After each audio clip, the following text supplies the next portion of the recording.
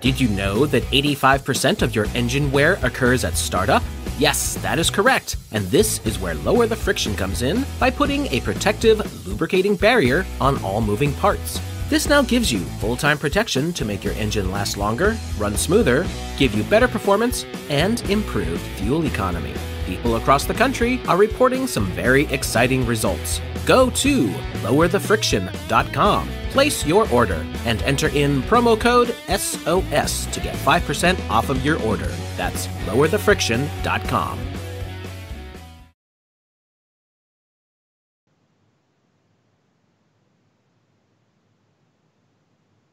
Hello, everyone.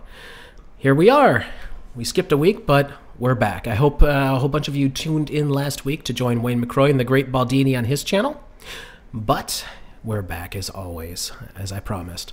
I am in what will be my studio, but for the moment, all I've got up is Gravy Jesus to try and deal with the annoying echo. So my apologies for my audio not being as crisp as it usually is. This should only last couple more days before I can start doing some things in here to make it palpable. Anyway, this week, of course, Wayne's going to be with me, and your friend and mine, David Weiss, is joining us. Hello, gentlemen. Hello. Hello. Good evening. Let's make sure the sound is good. I always like to check that with the chat room. How's the sound? Because I'm in a completely different location. After a week plus of having the snot beaten out of us, we are in our new house that we bought. But there's so much work to do, it's silly. So it is what it is. So this week, we are going to talk about the Rand Corporation, and a document called, what is the exact name of this document? Stability Police Force. This is Wayne's idea because he's got a library and a half going on, which is always awesome. But before we get to the document, David's got something to talk about with an incident that occurred in New York. David, take it away. Yeah, on May 30th, when the riot started, there was a police van that was set on fire intentionally. And there was probably 10, 15 cops standing next to it, waiting for it to fully catch on fire. Then they calmly cleared the road, and the fire company stood down, and the van was obviously filled with, barrels of fuel and some explosives, and they just let it burn to no other purpose than to incite a riot. The video, I'll put it in chat for everybody. You can check it out. It's undeniable, and I've been spreading it around. I put it on, I uploaded it to Facebook. I've been sending it to other big channels and trying to get some people cover this because you judge it for yourself. But it's undeniable that the police lit their own van on fire for the sole purpose of inciting a riot. What do you think? I say typical because isn't this the kind of stuff that old Alex Jones used to scream about 15 years ago before he had his nuts taken away? Yeah, I sent it to Daria, and Alex said 2 sentences on it, but wouldn't touch it. I don't think he's the Alex Jones from 15 years ago when I briefly walked up to him and said hello. Anyway, we don't need to harp on about that. Just to finish, it's the definition of a disingenuous banner for, we don't want to say the FF word. No, we don't. And Foo Fighters. Absolutely not. Yeah. So let's talk about the Foo Fighters. I encourage people to check it out. I put the link in the chat. And spread it, download it, mirror it, send it to your news media. Just do anything to see if somebody big will cover it. That's all. Yeah, I don't really honestly think anybody big would cover something like that, but it needs to be spread around any way you look at it, because you can clearly see what's going on here. They can't be too much more blatant about things anymore. I mean, it would be even worse if they were to say, I don't know, put pallets of bricks around for protesters. They would never use to break into businesses. No. Those were there to build an igloo or something. I don't know. You can even hear people in the video yelling at the police. You did this. The police did this, and they just stand there. They don't care if they get. They obviously just don't care if people see this. I don't get it. All right. Well, there you have it, folks. That video is definitely out there and available. Is there a good title if folks want to actually see it, David, that they can look up? It's not on my channel. It's on the Baller Dave channel, and I've heard of that guy. He's trouble. He is trouble. Not a nice guy, but it's on the Baller Dave channel. I put it in chat. If someone wants to share it more, that would be great. I don't even know the name of the video. What is the name of the video? It's called Did NYC Police Torch Their Own Vehicle, on the Baller Dave channel. 2 words. Cool beans. All right. So we're going to move forward on this document. Crow was going to join us, by the way, but he has been very, very busy getting our Thursday episode out, which is actually going to be with Mr. Wayne McCroy, and we are going to be discussing masks and all that go along with it. It's going to be quite an interesting show. So, getting into this, in case you've lived under a tree... quite a bit of falsity going around this week. Yeah, you think? But just to lead us in here, in case you've lived under a tree for decades, the RAND Corporation is a nonprofit research organization providing objective analysis and effective solutions that address the challenges facing the public and private sectors around the world. Sure. Okay. Wayne, which part did you want to start with here? Well, first of all, let's just go over a little bit of facts about this document. First of all, this document was put together in 2009 for such an event as what's going on now. They ostensibly put this whole idea together to put together this, what they call, quote-unquote, stability police force for the United States. And basically what this is this is an internal militarized police program. And this initiative with the RAND Corporation, they talk about several different ways to go about this. So, within this document, they explore the avenues of, say, calling up the National Guard in certain instances to use them as an internal police force, or the military. And they also talk about actually equipping police departments, because ideally it talks in the document about training civilian police departments to do these specialized militarized operations and to be able to respond to different threats within the homeland, because the reason being is that the civilian police forces deal with the general public more than, say, the military would. And when you're looking at the military on the streets, they don't have as much experience, like on the homeland civilian scene, dealing with the public here in the United States.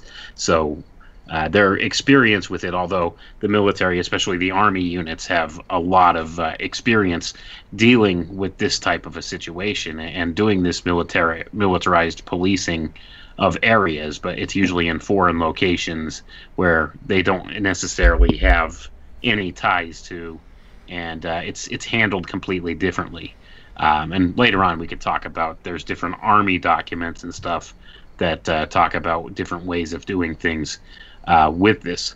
So that ties into this as well. But the reason being, I would say, is probably because a lot of these combat veterans and stuff who have done policing in foreign countries, I would say, would tend to have a lot of the post-traumatic stress disorder, and they're dealing with people in foreign countries would be completely different than dealing with your average public here in America, where our Bill of Rights and stuff is a little different than other countries, and they might actually handle things in a way that they probably shouldn't, that whereas the civilian law enforcement officers would know to handle different situations differently. So that's the whole premise behind it. They want this militarized internal police force, but they don't want to actually have to utilize, say, full-fledged armed forces like military forces. But they will in certain situations because they don't really have the full capacity of this special police force set up.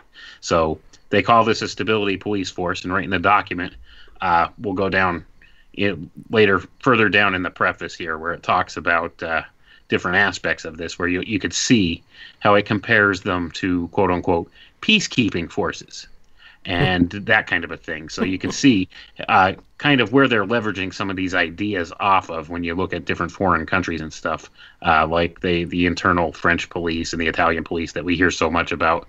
This is basically what they're trying to base this idea on, even the UN peacekeeping forces themselves. So, I mean, they have a lot of different ideas that they outline in this document, how to build this police force and train this police force, and how to implement certain things in the interim until they get this stability police force set up in earnest. So that's kind of what we're going to look at here. And I'm going to go down through the preface. I think it's down on page 17 if you guys are following along. And we'll just read a section from there. But Wayne, we didn't drop a link. If you guys have any thoughts you'd like to interject. Yeah, we didn't drop a link for this one, which we usually do. Yeah, do we have a link that folks can have for the chat rooms? I think I had it in your email there, Jason, if you could just drop that link. Well, I have the document, I have the PDF, but I don't have a link to a web source. If you guys wanted to... I'll look for it. Go ahead and start with that. I'll see if I can find one real quick. Wayne, are we losing you? Wayne, all I had was the PDF. Are we losing you, Wayne? I'm here. Could you hear me? I can now, but it sounded like you're dropping out. Dave, you're okay, right? Your signal? Yeah, I hear you. You guys sound good. Okay, I'm just making sure. Wayne was cutting out. Okay, we have a little bit of bad weather. We have a little bit of bad weather here tonight. There's some thunderstorms and stuff rolling through, so, if it goes in and out a little bit, that's probably why. Okay, I think I found a link for... Yeah, I did. I've got a link for everybody. Okay. Let me drop this into the chat room before we begin, in case anyone wants to follow along. And over here. All right.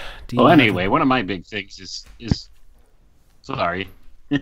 I was going to say, well, you're finding that link for people. One of my big things is I like to download PDF files and keep them, because a lot of times these things disappear from the internet pretty fast. So if I find something good, I download it and keep it. So that's why basically whenever I send you something, it's mostly a PDF file, because that's what I do. I have quite a large digital library because of this. I'm just a collector of documents like this, and I try my best to read through most of what I find, or at least a portion of what I find. But I mean, I've got literally thousands upon thousands of documents like this, just sitting here on a digital file.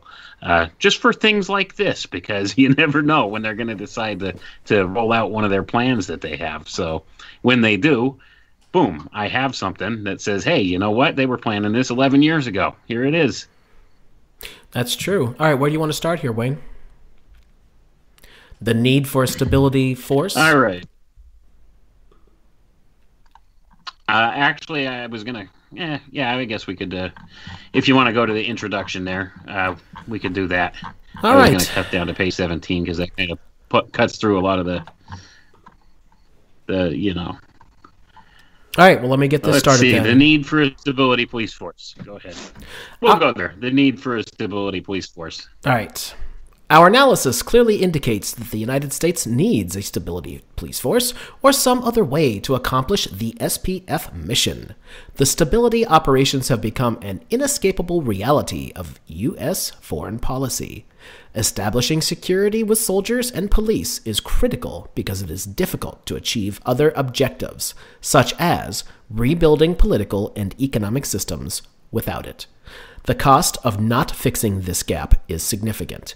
The United States will continue to experience major challenges in stability operations if it does not have this policing capacity. These challenges include creating the ability to establish basic law and order, as well as defeat or deter criminal organizations, terrorists, and insurgents. In some cases, allied countries may be able to fill this gap. Allies did this effectively in Bosnia and Kosovo, both of which were successful in establishing security. In other cases, the United States may not be able to count on Allied support. The United States should not depend on allies to supply these capabilities because doing so would limit U.S. freedom of action on the international stage. Consequently, the United States should seriously consider building a high-end police capacity. So, judging by what's been going on the past, what is it now, David, 8 days since all these uprisings started? Yeah, it sounds like don't you think that most people are going to be wanting exactly what you just described? Because some terrible situation's happening that the normal police force can't seem to handle? Yeah, that's what... Oh, so they have something in mind in case something goes down. Something. Right, and here's the other thing. Pay attention to some of the language right in there that you just read. What was it talking about? It was talking about the ability to defeat or deter criminal organizations, terrorists, or insurgents. Now, who did President Trump just declare a terrorist organization but Antifa? Could you see the writing on the wall here? I mean, this is kind of the whole idea. So there's justification for putting this thing together right there. Oh, by the way, this document, we should have said right at the beginning, is from 2009. So 11 years ago, this is already on the table. Absolutely.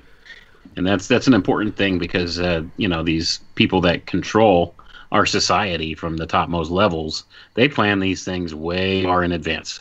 So, the fact that they had in something like this, an outlining document like this, ready to go at any given time here, should be very eye-opening for people, especially when you're looking at the things that are going on right now and, the false pretenses that this whole situation we're in right now is built upon. And it's amazing how the news media shifts gears real fast with this stuff, isn't it? It's been, just a week? It's been a week. And then all of a sudden, the thing that has been the big news story for the past 2.5, 3 months now has disappeared. And all that they're talking about are these riots. It's crazy.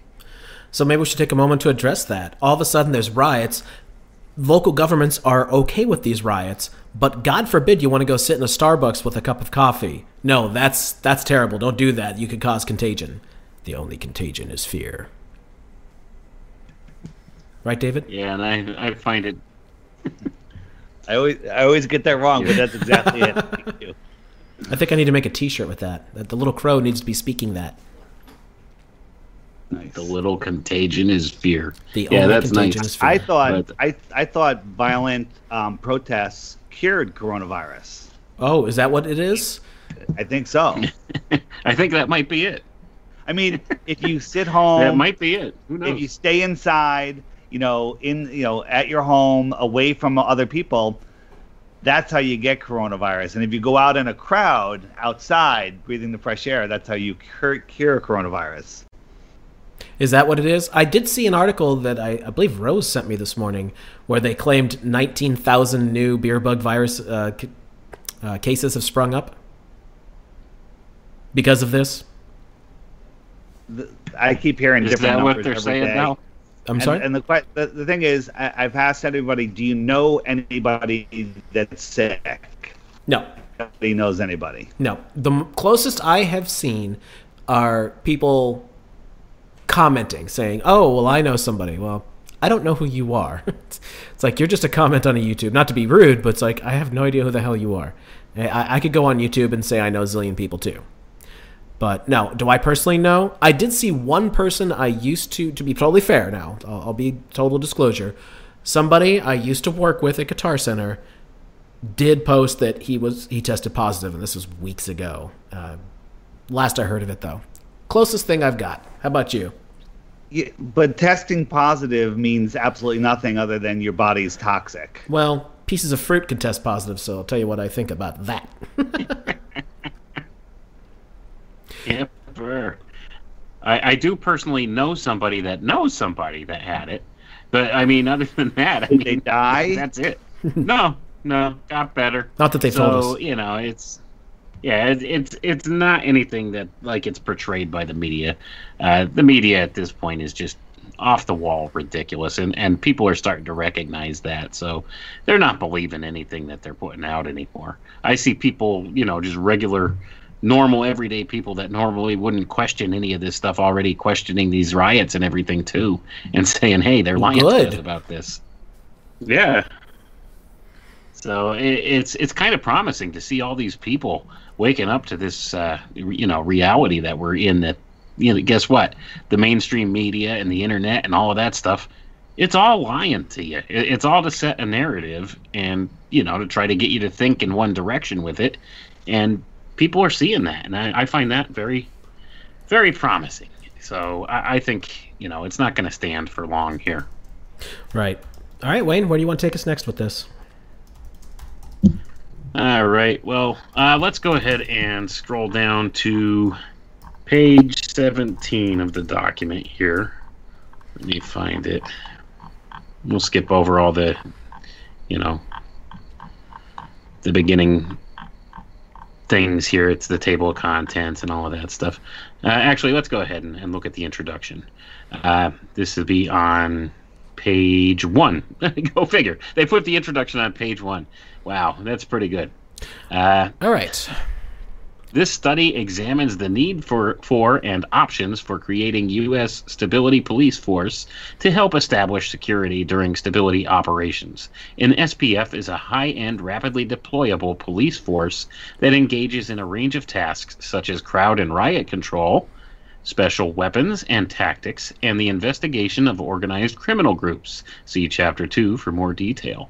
In its ability to operate in stability operations, it is similar to such organizations as the Italian Carabinieri. I can't pronounce that. Thank you. And the French, could you speak French too, Jason? Gendarmerie. Gendarmerie. Oh, the Gendarmerie. Gendarmerie. Yeah. And the Spanish Guardia Civil. There you go. Croissant. That's about the extent of the French I speak. All right, and the Spanish Guardia Civil. These are police forces with military status that have been used overseas to conduct a range of high-end law enforcement tasks, as well as to train and mentor indigenous police forces. The SPF's focus on high-end tasks makes it fundamentally different from a civilian police force, who generally deal with more routine law and order functions such as traffic control and investigations of common criminals. SPF is not a full-spectrum police force.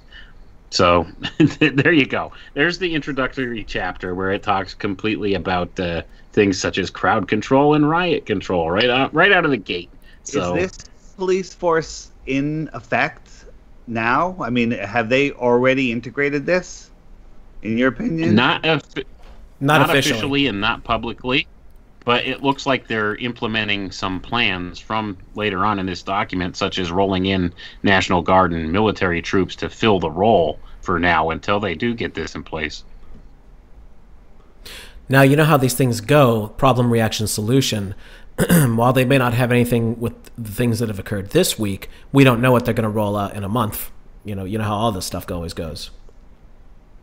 Yeah, I mean, when the alien invasion starts, they'll want the troops in the streets, won't they? Well, here we go, too. If these riots keep continuing, when we jump down in the document here a little bit, need for a high-end policing capacity. What are high-end police? High-end police fill a critical gap between military forces and civilian police. And before I go any further, if they're classified as police, then there are no troops on the streets. They're just police, right? There's their excuse to roll out this kind of thing to act as a military force, a bunch of freaking RoboCops running around, but they're not technically military, so people can't bitch and say that there's military in the streets, right? Right. And then they could also say they're not violating the law of posse comitatus. Right, exactly. Which is, again, this is the kind of stuff that I used to like Alex Jones for 15 plus years ago, that I have no idea why he doesn't anymore, although I can guess. Continuing on, they are trained to deal with higher levels of crime and violence than regular civilian police and are able to perform such tasks as high-end criminality identification, criminal investigation, special weapons and tactics, which you've heard of as SWAT, crowd and riot control, and intelligence collection and analysis. Importantly, they are often the only police force able to counter organized criminal groups embedded in the emerging power structures. And what are we talking about that's been going on the past week? Right. Not only that, pay attention there, too. Intelligence collection and analysis. There's your contact tracers right there, too. That might be a big part of this as well. Well, they can merge. Don't forget, they rework these things as they go along, so all these things can be merged in. They've already budgeted for all this contact tracing crap, so who knows what they're going to funnel money into next. Did that bill get passed? Did 666 get passed? The funding for all of that? I'm not sure if that got completely passed. I know it passed the House, and I think it was going to the Senate last I knew. Last I read, I think it was well on its way to actually passing. So, and that was something to the effect of billions of dollars per year to these different organizations for fiscal year 2020, which ends October 1st. So that's 4 months, $100 billion for the next 4 months. Right, That's insane. Then I think it was $100 billion per year plus afterwards for as long as this goes on. Right. If I remember correctly, because I started reading that. Now that I'm thinking about it, I think that did pass and get signed into law now too. And what this ostensibly will do is it will give these funds to any of these organizations such as schools or churches and things like that that will agree to only let people in who have their immunity passport per se or something equivalent to that. So this will be, we're only going to allow people to enter who have been cleared of COVID and have this COVID passport or whatever they're trying to implement it as. And this will eventually roll over to the whole you have to have the vaccine to get in thing too, right, if this goes the way that I think it's going to go. All right, Wayne, carry on. Okay, let's go down to the next section there where it says inescapable reality. Stability operations have become an inescapable reality of U.S. foreign policy. As the Defense Science Board's study Transition to and from Hostilities argued, U.S. military expeditions to Afghanistan and Iraq are unlikely to be the last such excursions. America's armed forces are extremely capable of projecting force and achieving conventional military victory. Nevertheless, it concluded that success in achieving U.S. political goals involves not only military success, but also success in the stabilization and reconstruction operations that follow hostilities. Indeed, if Clausewitz is to be believed that war is the extension of policy by other means, then major combat and follow-on stability operations should be viewed as two components of the same mission. The organization, training, and capabilities necessary to conduct combat and stability operations are different. Both should be planned for, and the capability to do both should be developed. The trend in the number of stability and broader peacekeeping operations from 1948 to 2006 supports this conclusion. In particular, There has been a significant increase in the number of these operations since the end of the Cold War. Since 1989, the U.S. role has also increased. It has played a major role in several stability operations: Panama, Somalia, Haiti, Bosnia, Kosovo, Afghanistan, Iraq, and again in Haiti in 2004. And many others, such as El Salvador and East Timor. U.S. military and civilian authorities were also involved in rebuilding the local country's military and police forces and in providing logistics to international forces. There are several countries where the United States could become engaged in stability operations over the next decade, such as Cuba and Sudan. In some, stability operations have become a reality of U.S. foreign policy. So what they're doing here is they're arguing the U.S. foreign policy reasoning for also setting this up and maybe even using this civilian police force as like a foreign policy operation like this to go in and train different departments in other countries and stuff. And I find it interesting they're talking about Cuba and Sudan. And this is 11 years ago they were talking about this. So it makes you wonder, like, you know, they're using all of these different angles to go at this, to justify setting this whole thing up. By the way, I did find the bill, if people want the specifics on it. It has not passed yet, but it says this bill would provide $100 billion in grants to faith-based organizations, clinics, medical centers, and other organizations which perform testing for the beer bug, tracing of exposure to the beer bug, or services for individuals who are isolating at home. The funding could be used to pay their staff or purchase personal protective equipment to protect their staff. No provision in this bill would make testing or quarantining mandatory. The bill includes privacy protections for the medical information of individuals that would limit how grantee organizations could share information collected with the federal government. Now, by the way, if you have an iPhone or another device that uses iOS, the newest operating system update adds in crap for contact tracing. Don't do it. Don't. Bad. Yeah, I definitely wouldn't click on anything like that. The whole contact tracing thing. This is a logistical nightmare when it comes down to it. This is pretty much 1984 when it comes down to it. I mean, if you agree to let them do the contact tracing thing, not only is that for you, but I mean, that's going to affect everybody around you too. So, I mean, this is some crazy stuff. If they could, honestly, if they could do this, if they could track down exactly who has or has been exposed to a certain germ, don't you think they could track down pedophiles a little better? I mean, come on. Like, let's find a good use for this kind of technology. Yeah, well, I don't think we even need to go there because we want to keep the video up after we're done. But I think we know where that leads to. But it's already been said that they were using contact tracing technology to look for people who were in the riots causing vandalism and looting and all that. So all of a sudden we jump from using it for the beer bug to a, what would we call that? A much more personal kind of thing. Something that they can just accuse you of. Oh, we suspect that you were there because of this person, this person, this person that you have connections to. Yeah, not cool. Yeah, definitely not cool. Talk about painting everybody all with the same brush. So that's kind of one of the things that it really is intended for when it comes down to it. That's what the contact tracing is intended for, that kind of a thing.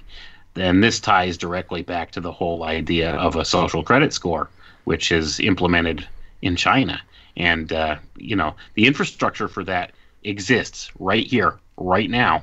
And they have it in the private sector here. And that's something that really hasn't been rolled out to the public just yet. But it's going on. I mean, they have a social credit score for you right now. It just hasn't become a public thing here yet. They do have one. I guarantee it. It's called My Life or something, isn't it? Oh, I've seen that thing, yeah.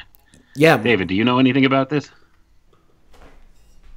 I don't know anything about it, but I have a very high social rating score in my book. Of course you do. You're a very nice fellow. Super high. Let me see if I can find it real quick. Yeah, I think it was called My Life or something like that, or I do remember. It is seeing indeed. that. It's called mylife.com. Reputation is more important than credit. Your credit score says only one thing about you. Your reputation says everything about you. People use your credit score for one thing, whether to lend you money. People use your reputation to decide everything, whether they want to do business with you, be friends with you, live with you, date you, and much more. Maintaining a good reputation every day is a critical part of everyone's life. We want to help you show the world how great you are to improve your life personally and professionally. Let me be blunt here when I say, fuck you. Right. Let me translate that for you. We want to control your behavior and everything that you do. David, you look like you got That's something. what that's all about. People are thinking that they're just tracking us with the GPS on our phone, but a huge part of the contact tracing is the facial recognition. Mm-hmm. And the facial recognition, when it first started, wasn't that great because it needed to learn. So it said, all right, everyone on Facebook, tag your friends. And then you notice after a while of tagging, I forget how long it was, all of a sudden Facebook will go, hey, Dave, is this your friend Jason? And and we're like, yes, no. And so it was learning from that. So now it's got hundreds of pictures of everyone tagged, and it's like, okay, it's gotten a lot smarter from this. Then they say, all right, now what we need to do, rather than just have random shots, we need people to center the phone on their face and stay perfectly still so we can map out their face. So then they came up with those funny apps where you can put a dog face or bunny ears and everything, and you have to hold the camera up. I think it was on Instagram or whatever it was, and people would hold it and it would literally map out their face. Mm-hmm. And so we gave them all of that information. We give them everything. We give them everything. We gave them everything. And now a camera, a street camera, when you're driving down the road with the glare on your windshield, can tell who you are in the back seat. Well, that was crazy. My thing just went nuts. And it could even tell who you are wearing a mask over most of your face now, too. Well, that's interesting, isn't it? They're tweaking the algorithms. Yeah, one of the things I was going to say about all of this stupid mask-wearing crap is that it's probably just another thing for the algorithm to work around. It's like, oh, cool. Now you got to learn how to do it this way, so it's even more precise. Yeah. All right, Wayne, it's all you, buddy. All right, let's skip down to page 17, research design. This research builds off of Rand Arroyo Center's previous work done for the U.S. Army's Peacekeeping and Stability Operations Institute. Options for transitional security capabilities for America. That study identified and assessed options for manning and maintaining an SPF, or that stands for Stability Police Force. In addition, this research was informed by an examination of and interviews with two types of international high-end police forces. The first type included gendarmerie forces from other countries. Most of these forces had similar objectives and tasks as the SPF. Key examples included the French Gendarmerie, the Italian, one I can't pronounce, and the Spanish Guardia Civil. The Dutch, another one I can't possibly ever even dream of pronouncing, right. And the Portuguese Guarda Nacional Republicana. Well, let me stop you right there, Wayne, because I know what these are. We went over some of this with Giancarlo. It's like a police within a police force. They're sticking their noses in your daily life to make sure that they're kind of like the thought police. Let's put it that way. Yeah, that's the impression I get. So that's kind of one of the things they're modeling this on, despite my bad reading of other foreign languages.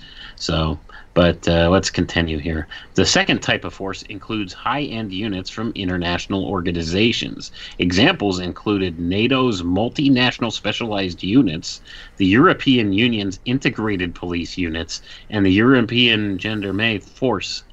They had similar objectives and tasks as the SPF, such as crowd and riot control, there it is again, criminal investigations, high-risk arrests, identifying and deterring high-end threats, and SWAT.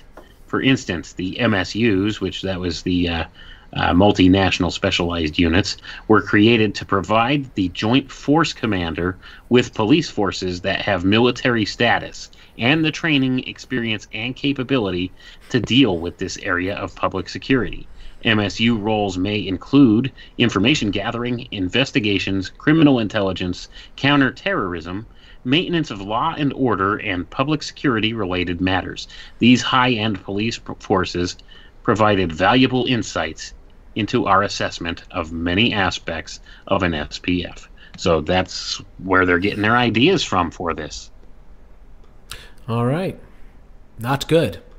So we already see that they've got tons of stuff in mind before we ever got to 2020. By the way, there's something I want to bring up about 2020, since the episodes that we discussed this on Crow 777 Radio haven't come out yet.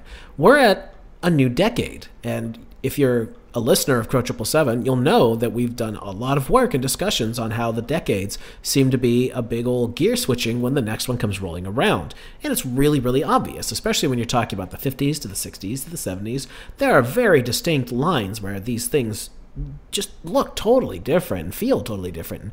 The entirety of the society is very different. So, where were we in 2000, in the 2010s, and now into the 2020s? I would say it almost looks like they're hearkening back to the 1960s at this point, because what are they doing? They're doing massive social upheaval on multiple fronts. One is to get everybody scared of everything, just like everyone was in a dither during Vietnam. It was the winding down of the whole Cold War nonsense where there was a communist in everyone's bowl of soup, and they had to have all these ridiculous investigations and all that crap. What else did they have in the 1960s and the early 1970s? Racial tensions out the wazoo. And come on, man, I live somewhere where there's a lot of, it's very high, it's really close with the black and white. Nobody gives a shit. Like, seriously. You know what's funny is, Jason, they had a pandemic in the late 60s, early 70s, right in the middle of Woodstock, and nobody was afraid of that. They did? What was the pandemic? It was the H2 pandemic. And wow, I learned something new today. People died. And in the middle of it, they had Woodstock, but nobody... Yeah, and that killed over 1 million people in America, as I recall. What? Not 1 million in America. It did. No. I think it was, 1 million. 1,000. 1 million people worldwide. Was it 1 million worldwide? I remember seeing something about that. People have been talking about that. So it was worse than this, and they held Woodstock in the middle of it. And nobody gave a flip. Right. Unbelievable. But anyway, what I'm saying is, what are they leading us into here? Because this is not going away. This is something Crow and I both keep saying. This is not going to be like, oh, it's over now, everything's okay. When government bodies institute major policies like they have been putting into place, they're not going to just suddenly turn them off. No freaking way. When they have police burning their own vans and delivering pallets of bricks to all cities where riots are, this is not the end. This is not. There's something big coming. Right. And let's be honest, these things usually come in threes, don't they, David? After all, I met you under the pretenses of talking about some Foo Fighters, if you remember, about 5-6 years ago now. That's a long time ago. Yeah, we've been friends for quite some time, my friend. That was back when I first started doing podcasting and all that by myself. Yeah, I remember. I don't even know what you were doing then. I know we had a mutual friend that recommended us to each other, but I don't even remember who that was. I was doing the Deep Inside the Rabbit Hole podcast and exposing the disingenuous banners and other hoax things. All right, Wayne, it's all you, buddy. All right, let's continue down a little bit here on the document. The study follows a logical progression that begins in Chapter 2 with an examination of the police and related functions that an SPF must be able to perform. The results of this chapter establish the baseline for collecting data, conducting interviews, and structuring much of the assessment framework that yields recommendations on how to staff an American SPF and what federal department or agency should house it. This is augmented by the examination in Chapter 3 of the needed size and deployability characteristics of an SPF. In particular, these two chapters lay out our recommendations for the operational requirements that an SPF must have in order to support U.S. stability and reconstruction efforts. Keep that in mind. Are they really talking about foreign countries, or are they talking about within the continental U.S.? So, Dave, how do you like this one? It's a Brave New World in the chat just said, so if we were replaying the 60s, I wonder if there's going to be a new fake moon landing. Well, how about that? They supposedly are supposed to land boots on the south pole of the moon, American boots, with the Orion program at the end of 2024. 2024. You notice that the two Mackenzie brother astronauts that went up there had their moon boots on? They had boots on. Like, where are they going? They're going to the space station. Do you even wear shoes in the space station? They had these giant boots on. Have they ever shown that? Like, what do they wear? I don't even remember. Do they wear socks? And that's it? I think they just wear socks. Or is it like a booties kind of thing, like an all-in-one? Because you don't want anything extra. You don't want anything extra that you don't need at all. Right. Well, hypothetically, those spacesuits were just looking at the spacesuits proves that NASA and SpaceX are fake. Well, they were designed by a Hollywood designer, so that says it all, doesn't it? Those spacesuits that they wore, they look the closest to like a Star Trek kind of thing that I've ever seen. Like, as far as like newer Star Trek, not the 60s. Those suits looked ridiculous. But those ones looked like what was the Next Generation movie? First Contact. It looked like the ones that they wore in First Contact, when they were fighting the Borg. That is what those suits look like to me. What do you think, David? Those suits. What is the visor for? How does it seal? I mean, if it's not airtight, what is the point of having any of it?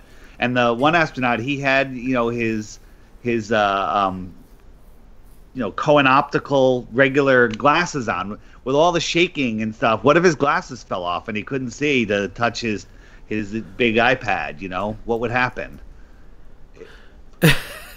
Well, the other thing I noticed, the thing wasn't sealed. I was watching that launch. Mind boggle. We did the show. We did the live analysis. And I'm like, oh, my God, thank God this is so obvious. All my friends are going to wake up. This is going to be great. I mean, this is a paradigm shift for everybody. And during the show, I was getting texts. Are you watching? This is great. What do you say now? I'm like, really? You believing this stuff? And they're like, absolutely. Absolutely.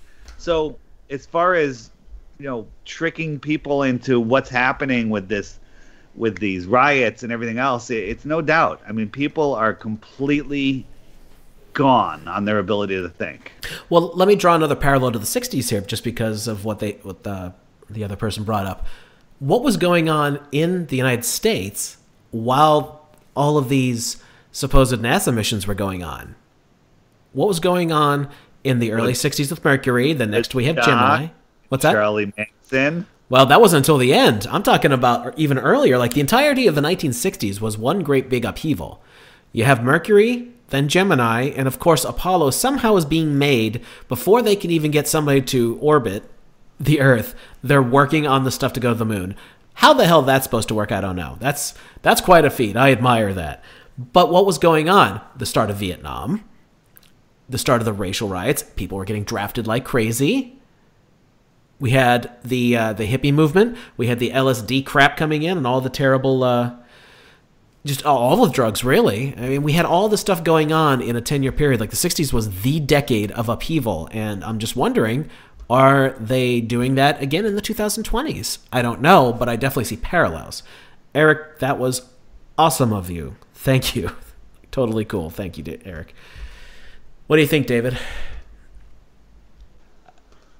The deception is beyond. I mean, there's nothing they can do now that won't surprise me. I mean, the whole moon mission. Will they kick it down the road in 2024, or are they ready to fool us? I don't even know if they'll need real actors anymore. There's so much evidence now that they're faking, some of the world leaders when they talk to us. You saw when the Pope disappeared in the window recently? Oh, I didn't see that one. Yeah, so the Pope's speaking from the window, and it ended, and he walked away, and he literally blinked out like a hologram. Okay? I used to have on my old website evidence that when Obama did his White House speech on ISIS, It was really weird how he walked up, from the inside, and he was the wrong size. He glitched out. It was not him. I recently saw a video of Boris Johnson having all sorts of artifact effects. So, he doesn't even look like a human anyway. So it's I don't even know if they'll need to kick the can down the road. I think they're just going to be, by 2024, they'll be able. I mean, people are believing anyway. So I don't know how much more sophisticated they need to be to really pull one over. Well, since we're on the topic, David, do you want to give a quick rundown on what you thought about the latest launch? Because this is their excuse to now say that, okay, Americans are back in space with the help of SpaceX. You think that they time these riots right in the middle of it so people really don't focus and try to tear it apart? Well, that's kind of what I was getting at. All these things were going on, and I didn't break it down week by week, month by month, year by year, but this is what was going on. In the same time that they're talking about all these great achievements by NASA, you have people rioting in the streets trying to beat each other over the head with bottles. Go watch some of the old 60s riots. They're pretty freaking brutal. And I was looking on Twitter. The big thing is people are going, yeah, flat earthers, what are you going to say now? And they're showing the picture, of the bottom of the rocket with the curved earth. God forbid they show the other angle where it's concave earth. I think it was Flat Earth Brothers did a great piece ripping that apart today. It's actually the video that's on the Flat Earth Sun, Moon, and Zodiac Clock app today. So if you haven't seen it, click the featured video on the app and check that out. So when somebody comes up to you and says, what do you say now? Just show them that, because, as I said a few minutes ago, that when I was watching it, I'm like, this is great. This is going to validate everything. But people are really lost. They cannot see. Who said there's three classes of people? Those that see when shown, and those that cannot see. I think it was, I forget. Somebody in chat might say it. Either way, it's a great quote. I don't know. But might be the same guy that said there's. Sorry, I was just going to say that there might have been the same guy that said there's three kinds of people: people that are good at math and people that aren't. So, you got that. Yeah, I think it was the same guy. Anyway, it could be, yeah. But anyway, I'm drawing parallels to the 1960s, and I'm going to keep watching this. We discussed it a little bit on some of the stuff coming up on Crow 777 Radio. I think that there's a lot of things that, as always, they found playbooks that work, and they're going to keep using them. But anyway, I don't want to keep beating on that. Wayne, go ahead. It's all you. All right. At any rate, just to kind of piggyback on what you were saying, Jason, as an interesting aside, I was talking to my mom earlier today, and it just came up totally randomly. Like, I didn't talk to her about it, anything previous or anything, but she said that the things that are going on right now reminds her of the 1960s, which, she lived through and very thoroughly remembers. So that kind of validates from, a perspective of a person who's a little bit older that remembers that exactly what you're saying about this switch over of the decades and how things happening now are concurrent with how things happened in the 60s. And just as another interesting note, when we're being lied to and deceived about everything going on right now, things like space fraud are a lot easier to pull off because people are too busy tearing apart the other fraud to focus on something like that. So who knows what kind of lies and stuff they're subtly slipping by right now while they're doing all these other grand things out in the open. So it's interesting. It's an interesting thing to think about. But back on topic here, I'm going to skip down to Chapter 2 here, Objectives and Tasks. And this is from people who may just be tuning in from the RAND Corporation document called A Stability Police Force for the United States of America. So let's go ahead and go there. Chapter 2, Objectives and Tasks. What should the essential objectives and tasks of the Stability Police Force be? To answer this question, the research team interviewed leaders of European SPF-like forces with experience in stability operations and reviewed the literature. The evidence indicates that an SPF should help establish a secure environment in which people and goods can circulate safely, as well as help build a high-end indigenous policing capacity so that the host government can establish a secure environment on its own. Its primary tasks should include performing high-end policing tasks such as identifying and deterring high-end threats, criminal investigations, and, there it is again, crowd control, and building the capacity of local high-end forces. Other tasks, such as convoy security and VIP security, that's interesting, right, can be usually left to other forces. This chapter is divided into 3 sections. The first considers strategic objectives of an SPF. The second section examines the potential tasks. The third section offers a brief conclusion. So those are some interesting things that it touched upon there, isn't it? And once again, crowd control is right at the center of it all. Well, let's jump down to the explanation on that. Let's break this out and then we can discuss it. Crowd and riot control tasks involve responding to major civil disturbances. Riots have been pervasive instability operations. In Kosovo, for instance, NATO's Kosovo force and police from the UN mission in Kosovo faced province-wide riots against Serbian communities in March of 2004, which involved an estimated 50,000 to 75,000 demonstrators over 2 days. Kosovo Albanians attack Serbian targets and cultural sites. Well, okay, that's all great. Who cares? Let's get down to, in these and other cases, organized mobs may try to overwhelm police forces by employing several different types of tactics. These tactics include constructing barricades, using Molotov cocktails, smoke grenades, rocks, bricks set there by George Soros, or other projectiles and feinting and flanking actions. I'm sorry, that part wasn't in there. By constructing barricades, the rioters may try to protect themselves from assault by local or international police forces. Organized mobs may attempt to disrupt the movement of the force by feinting an assault. When the riot force moves to blunt the assault, the mob may assault the exposed flanks and attempt to split the force and envelop a portion of it. All right, so all this stuff sounds like what we've been seeing this past week. As a matter of fact, Rose sent me a clip earlier today where people had broken into an Urban Outfitters store, and the police were just hanging out, waiting for them to break themselves out. I don't know if you guys have seen this yet. This was pretty messed up. And the walls were boarded up to prevent this kind of thing, I assume. And they smashed their way out and went running off. Then the police went into the attack. They stood down. Yeah, it's kind of disturbing. They did. They did for a while until. Now, I don't mean to be a complete asshole here, but looting a clothing store has nothing to do with supporting the death of a human being. And I'm not saying I have no idea whether someone died or not. I'm not even going to go there. I don't want to lose my channel. But whether someone died or not is not the point. Looting is looting. It is stealing, and the people who own an Urban Outfitters have nothing to do with that. And that's just the end of it. So this is nothing but people just being a bunch of criminals. Right. Protesters Absolutely. and rioters are 2 different things. Exactly. Protesting's in our Constitution. It's part of your American rights. You should be able to protest. You shouldn't have to need to go to a free speech zone because a bunch of bigwig politicians don't want you protesting outside their stupid little get-togethers. No, that's not what it's about. In days gone by, when we were more American, and I'm talking about a long time ago now, unfortunately, that's exactly what they do. And if you pissed them off too much and there was enough of them against you, you would get tarred and feathered. That'd be kind of amusing to see for a few people, wouldn't it? There's a great, pretty short video today by Larkin Rose. Did you guys see it? About protesting versus rioting, and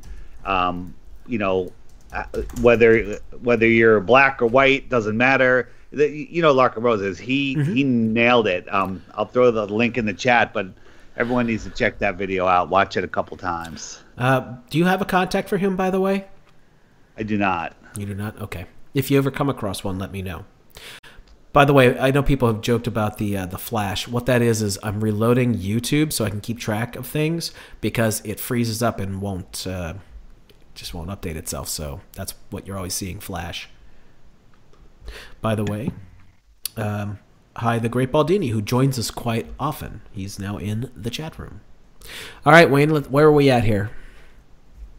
Well, I'm in my basement right now, but I'm in, and you're in your new house, and David, I'm assuming, is at his home. So, Where are we at with the document, though? That's another story. Let's skip down a little because I found an interesting section here. It's only like a couple paragraphs down from where we were. Intelligence collection and analysis involves generating information on hostile and criminal groups in the area of operations, the environment, including weather, terrain, and civil considerations, and the performance of local forces. It is useful to note that the military and police approaches to intelligence differ in significant ways, though when well done, they complement each other. Whereas military approaches emphasize security classifications and need-to-know barriers to limit access, police approaches seek to push information and intelligence to all relevant law enforcement efforts and personnel. However, police and military still need to work together, since the assets that a combatant command brings to bear on a theater of operations will dwarf those of any SPF. Law enforcement intelligence addresses areas not traditionally covered by military intelligence, such as neighborhood-level social structures that require a heavy emphasis on human intelligence, also known as HUMINT, as an adjective there, or as an abbreviation, I should say. Timely and accurate intelligence facilitates identifying and exploiting opportunities, and it depends on aggressive and continuous reconnaissance and surveillance. Cultural awareness is critical to gauging the potential reactions to the operations, avoiding misunderstandings, and improving the effectiveness of the operation. Changes in the behavior of the population may suggest a need to change tactics or strategy. Biographical information and leadership analysis is key to understanding potential adversaries and their methods of operation. Knowledge of the ethnic and religious factions and the historical background of the host country are important to achieving the objectives of the operation. An SPF could establish an intelligence analysis capability that includes a local analysis capability and the ability to reach back to the SPF's parent agency, the combatant command, and the intelligence community in general for support. We explore more of this in Chapter 4, which includes a discussion on the SPF's organization. So they're talking about intelligence gathering, data collection, knowing how people are going to respond to certain tactics, things of that nature. So, I mean, you could kind of see how this rolls into what we're watching going on today. This is what it's about. This also, once again, envelops the whole contact tracing thing into the whole question of things here. So, I mean, we're looking at so many different facets of this that are interrelated. I mean, they're even drawing the intelligence community into this at this point, and with what they're saying in this document. So that's kind of concerning to me. Like, it's one of those things. The intelligence community has been notorious for their involvement in unsavory things. So you think to have them with their hands in a militarized internal police force, yeah, that's kind of a questionable thing in my view. David, you got any commentary on that? If I can get off mute. My thinking on this is they have to be well on their way in developing this. I mean, it's a little late now to be starting. So the way the police forces are acting in these riots, it is baffling to me. How can so many people, like the thing that the video I was talking about, how many people can witness that and nobody speaks out? These police forces are not the police forces I grew up with. So, I think it's already been, partially infiltrated. Does that make any sense? Yeah, absolutely. Well, this is something we were talking about also a day or so ago. Oh, I think it was with you, David, you and Jaron, actually. I would suspect that most police officers are just, like, I have a friend who's in the local police force, and he's just a dude. He's a guy I used to work with at Guitar Center, a really nice fellow. And probably so are most of the people he works with. There's probably a select group, and they may not even know who they are, as far as the average B cop goes anyway, that will do things that are unsavory I mean, however you want to describe it. They'll do the things that they want them to do, like burning their own van. I have trouble believing that a lot of police officers would be that shitty and do something like that, knowing what it's going to do, that it's going to incite more violence and get everybody worked up and all that. It's just the level of not cool is through the roof here. By the way, the other thing is I really do wonder if the controllers wanted things to get more uppity during the beer bug, locking people away, shutting their businesses down, taking their money, all that stuff. And most people were so castrated that they just didn't get all that uppity. We had mild bits of protesting. It took a while, but it did start happening. So maybe this was like the next card to play. Like, okay, they didn't do much, but we want to get them all pissy and rile them up. So throw a couple more cards on the table. There we go. Now they're doing it. Look at all those cities burning. I think that the elite are amazed every time we don't push back. They didn't think they could push it this far. And, hey, let's put pallets of bricks out there and see if they don't do anything. Let's, they're like scratching their heads. I don't even know if they're laughing anymore because it's beyond ridiculous how much people will put up for. This police burning the police burning their own van in New York City and letting the building catch on fire. It should be the front page news in every country.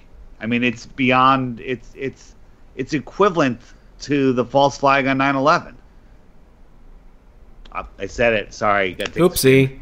Oopsie. Hopefully, my channel isn't big enough to get flagged yet. False flagged. Haha. Wayne, are you with us? Yeah, I'm still here. Yeah, those disingenuous banners, man. You gotta watch them.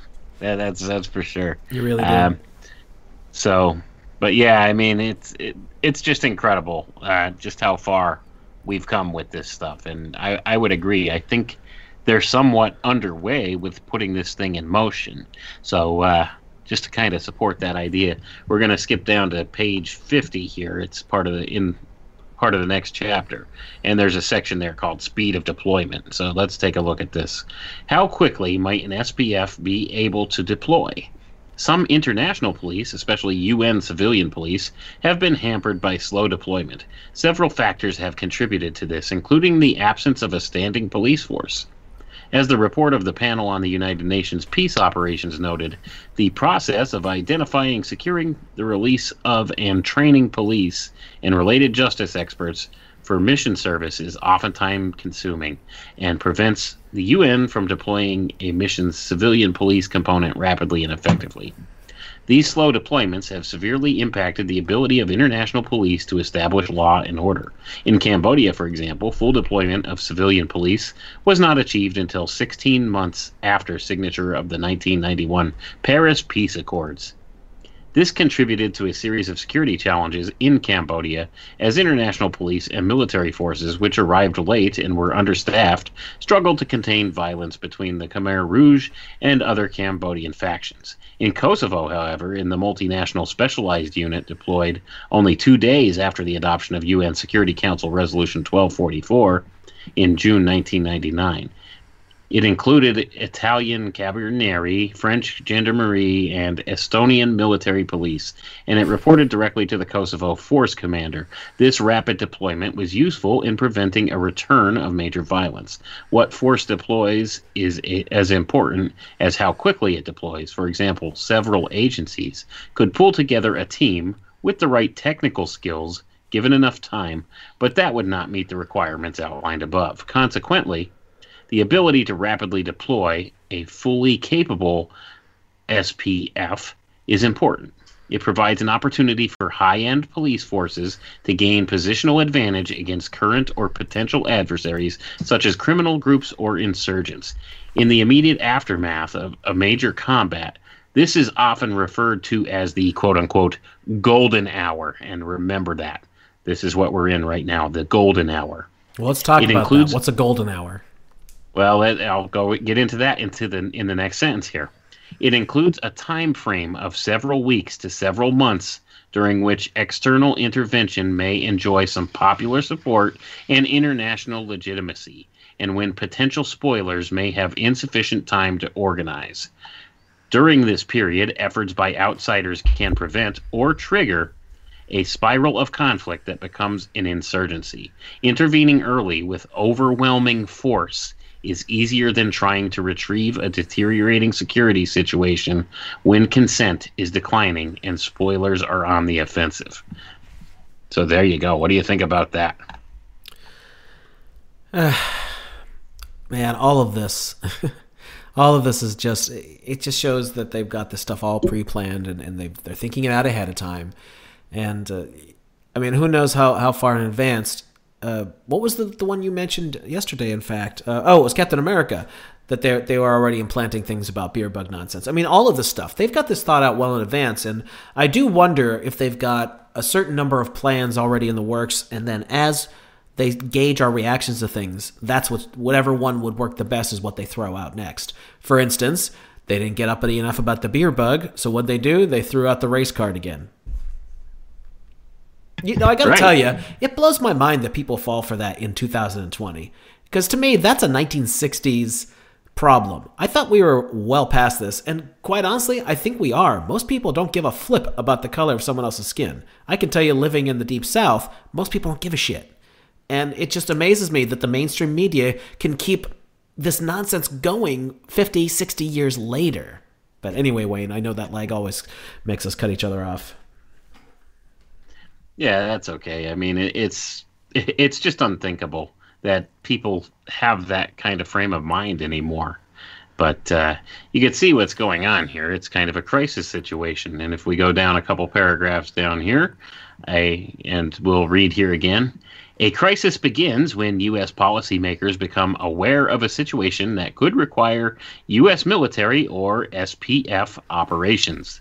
This situation could last months, years, or perhaps even decades. During this period, the United States might develop and implement a strategy to shape developments. There you go. That's what they're doing. They're shaping developments. There you go. Including military engagement.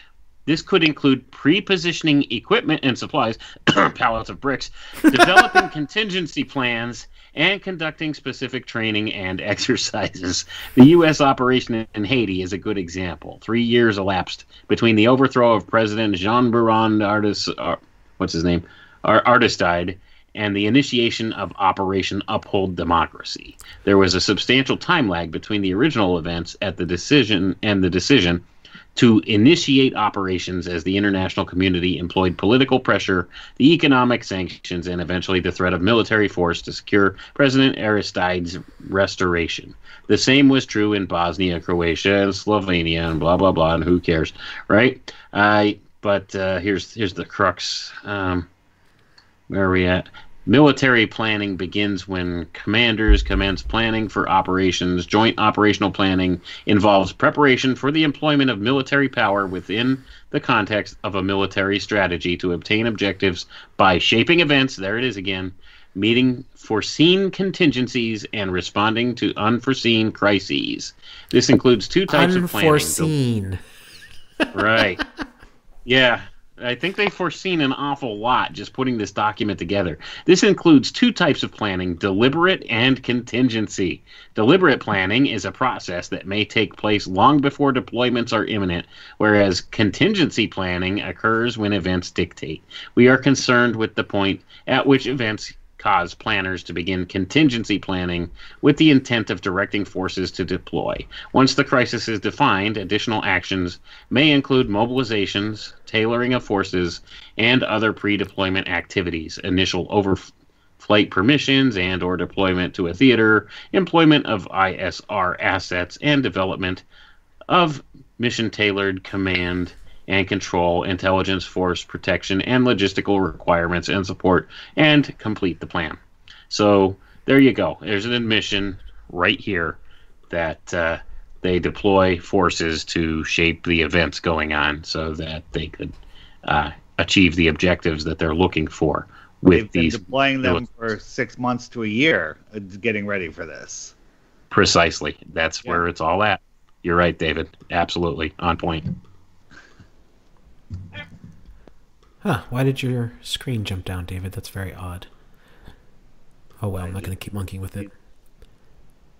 Can you hear me okay? Did we lose your bandwidth? No, I'm good. Oh, okay. How weird. Your screen got smaller. I like it smaller. Oh, okay, I'll leave it alone. Oh, now I'm big. I'm smaller. It's because I took his place. Aha! There he is. Oh, there Baldini he has is. joined us. Hey, guys. Hey. Hey, man. Welcome to the chat here, buddy. To the Gab Fest. It is Yes, indeed. That's quite a document you got there. Man, you guys get the good stuff. And we didn't even make Dude, popcorn. I got a whole library full of these things. Man, you got to share. You got to share more of those things. Every time I read them, my eyes bug out of my head. I'm like, what the hell? They've been telling us for a long time, or at least telling each other. Oh, yeah. Oh, my God. Always They- tell Stand us. out. These guys have been stroking each other off about the crap they're going to do to us for decades. I mean, let's be blunt here. They are sitting around in back rooms going, "Ha!" Thank you for that. I appreciate that visual. It's awesome. It's a great visual, right? Yeah. Baldini is indeed here, ladies and gentlemen. Yes, let me make the announcement. He has joined us. So, what are your thoughts on this? And as always, on natural. So now that you mentioned stroking each other. David said earlier he wasn't wearing pants, and I'm like, I got you one better. Shush. That was only for the chat. I got you one better, man. Oh, my. Oh, bye. Now we know what all that flashing is going on at Jason's place. There Hey, you go. look, man. It just makes him uncomfortable because I do the poppycock report very early in the morning with his beloved Rose. You And do. She's like, do you have to keep reminding me that you're naked? I'm like, no, I don't have to. Sorry, I didn't mean to bust up the conversation, man. I just All right, so Serious business here. very okay, serious. I'm very serious now. Let's yeah. All right, so what do you think about the Bland Corporation and what we've been discussing here? I know you've been in the chat room for a while, so I know you're pretty well caught up here. Yeah, I caught up. Again, it's no surprise. I actually looked at the document a little bit earlier today when I saw that you had posted the link, and it's just like all the others. I mean, they lay it out pretty straightforward that they have these plans, and now we're seeing them come to fruition. It shouldn't be a surprise to anybody. And again, anyone who says, "Oh, the conspiracy tinfoil hat thing," I'm like, okay, Faraday fedora, whatever. But they've been telling us very clearly what they have in mind, and now they're implementing it. It shouldn't be a surprise. Right. Well, I haven't talked to you in a couple of days, so what do you think about the things that have been going on in the past week? It's poppycock. I mean, I think the only, I don't know. It seems like every day that goes by, they are less and less likely to be pulling back from the brink.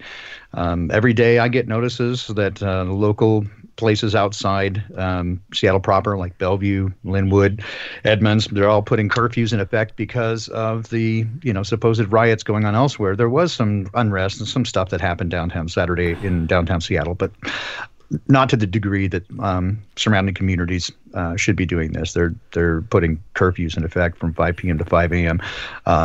This is tantamount to martial law without the nasty name.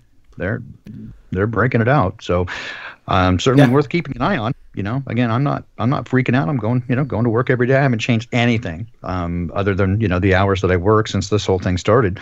My wife, I don't know if I told you this, she went out yesterday for the first time in weeks, and we went to the store, and she was like, "Oh my God, it's actually happening. People are everywhere and wearing masks." I'm like, "Yeah, I told you." She's like, "Well, yeah, I know how you are, though."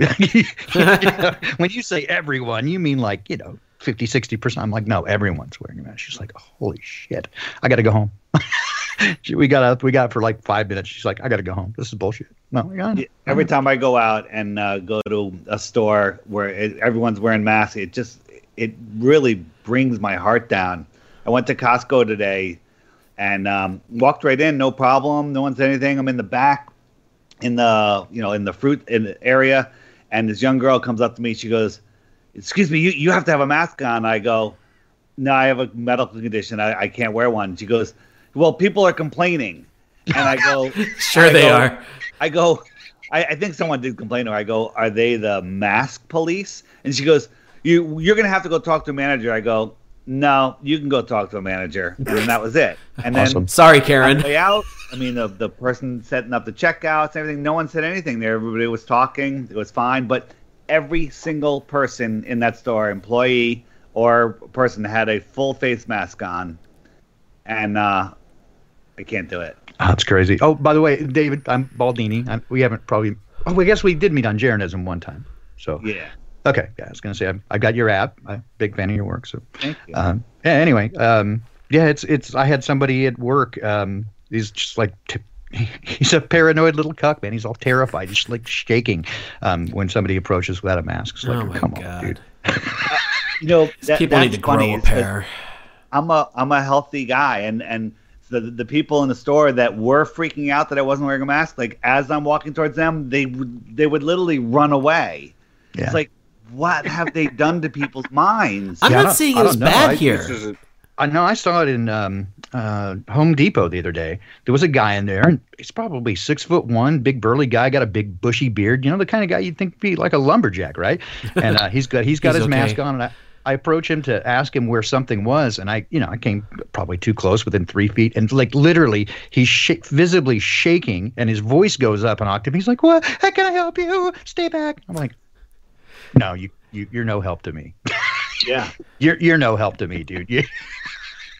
You and your skirt, man. And I don't know. you're I a don't- I dwarf, don't so, mean to be you know. mean, because they are brainwashed, and I don't mean to be mean about it, but it is just, it's very disappointing to see how many people are going. I mean, they believe it. They The believe people it. wearing the masks are the people that are going to take the vaccination. Yep, they are, and they're the ones that are going to ask for the government help when shit hits the fan. They're going to be the ones, yes, sucking the big government titty, for sure. I mean, so it becomes again a pretty good indicator of what I've been saying for a while. These things are litmus tests, right? So they clearly identify who is who. That they do. Absolutely. All right, Wayne, you want to take it to the next Anyway, part of the yeah, didn't document? mean to break up the conference. So go ahead, Wayne. That's all right, You got yeah. the con, man. Keep going. Oh, okay. All right. Let's skip down a little bit here through the document. I'm going down to page 65, and we're going to talk about training. There is no formal DoD definition for training upon which to build. However, there are extensive formal training systems and organizations in the DoD, and they're bringing the Department of Defense into this now, that have provided intellectual and formal structures to the concept of training, as well as formal training systems and curricula from other sources, such as the police forces in the United States and the SBF type forces abroad. We will not dwell on the formal structures here, but highlight the critical concepts so as not to bias this study towards DoD solutions. Now- but we're now going to here's bring the the thing, DoD into here. Wayne, We're let's not going to bias. let's point something out here.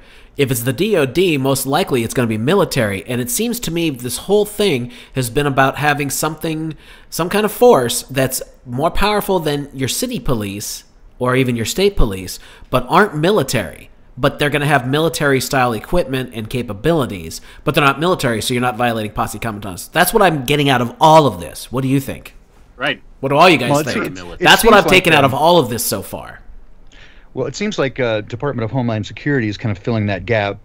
Certainly here in Seattle, they've been, we are in the middle of there's a lot of stuff that happens here that most people don't pay attention to. We have very large branches of all the military here, a couple of submarine pens, big naval base up in Everett, and down south we have the joint air base, Army base, McCord down there, as well as a lot of the alphabet agencies are around here because of the Microsoft and Amazon and all the high-tech campuses.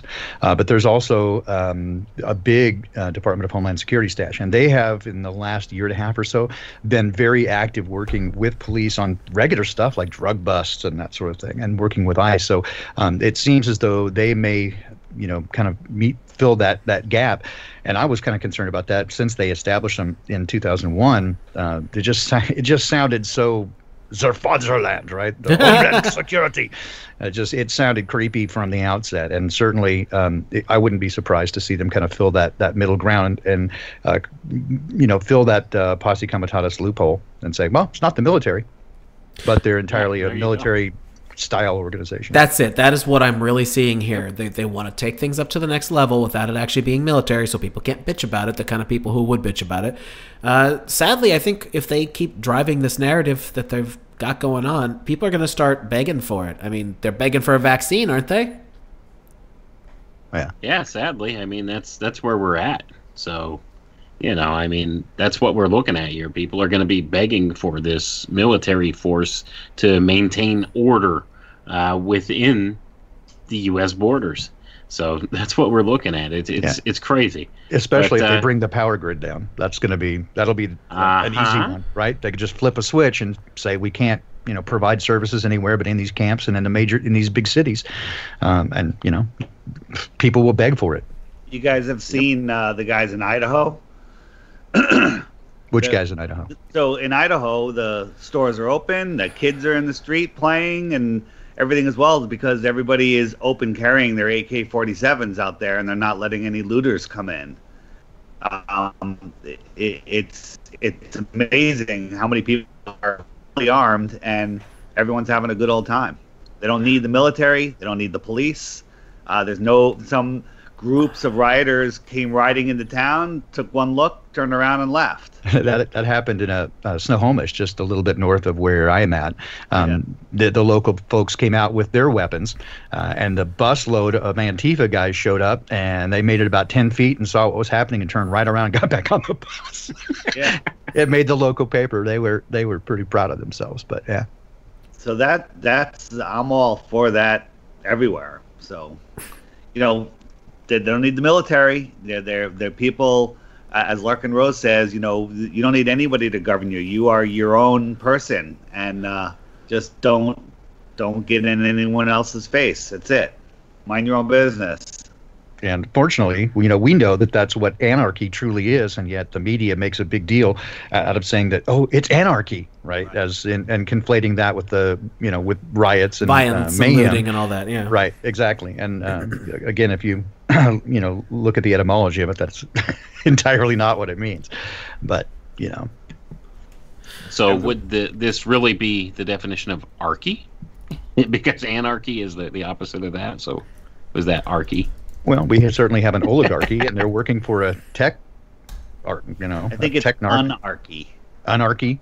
Anarchy. There you go. All right, Snarky-archy. Wayne, take it away. Next part. Anyway, back to the document. There are two concepts from the military training paradigm that are important to call attention to: individual skills and unit skills. Individual training yields individual skills, which are the building blocks for all organizations, be they military units, police forces, or businesses. However, police forces approach training differently than does the military. There are two principal differences between police and military training models that we highlight here: the general setting in which training takes place, and the primacy of individual or unit training. With regard to the general setting, the military exists to be deployed. When not deployed, its job is to prepare to carry out its anticipated missions if deployed, that is, to train. Historically, this means that military units spend more time preparing to do their missions than actually doing them. The current situation in 2007, in which numerous military units are deployed as often as not, is unusual. Almost a whole generation of soldiers who served during the Cold War never saw combat. This is not the case with police forces. Typically, a police officer will attend a police academy for several months and then spend most of his or her career actually policing. Initially, police are under the watchful eye of a more experienced officer, a master journeyman apprentice model for training, in which on-the-job training plays an important part. They are always doing their job rather than training to do it.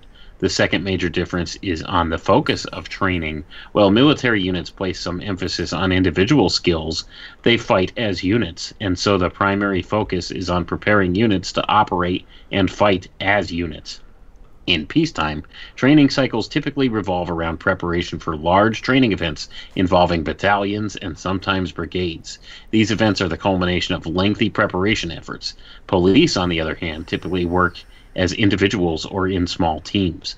The primacy of effort is on individual policing skills. SPFs present an interesting hybrid of policing and military requirements. Personnel with real police skills and a policing organizational culture would be critical to the success of an SPF. However, because of the circumstances it could face when deployed and the requirement to take on high-end policing tasks against organized and well-armed opponents or to control large crowds, with bricks, it will also need small unit skills and some military-like training. However, the small unit tasks an SPF will be asked to perform will not approach the requirement to deploy and operate as a large unit in the same manner as military units.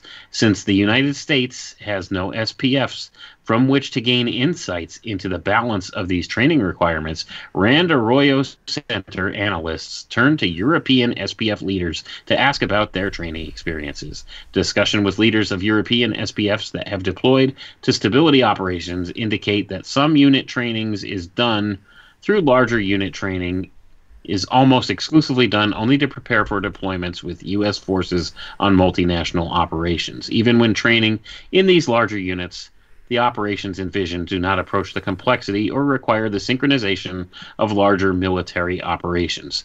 Small unit training is also done occasionally. So basically, let's skip down to the last paragraph here to sum it up.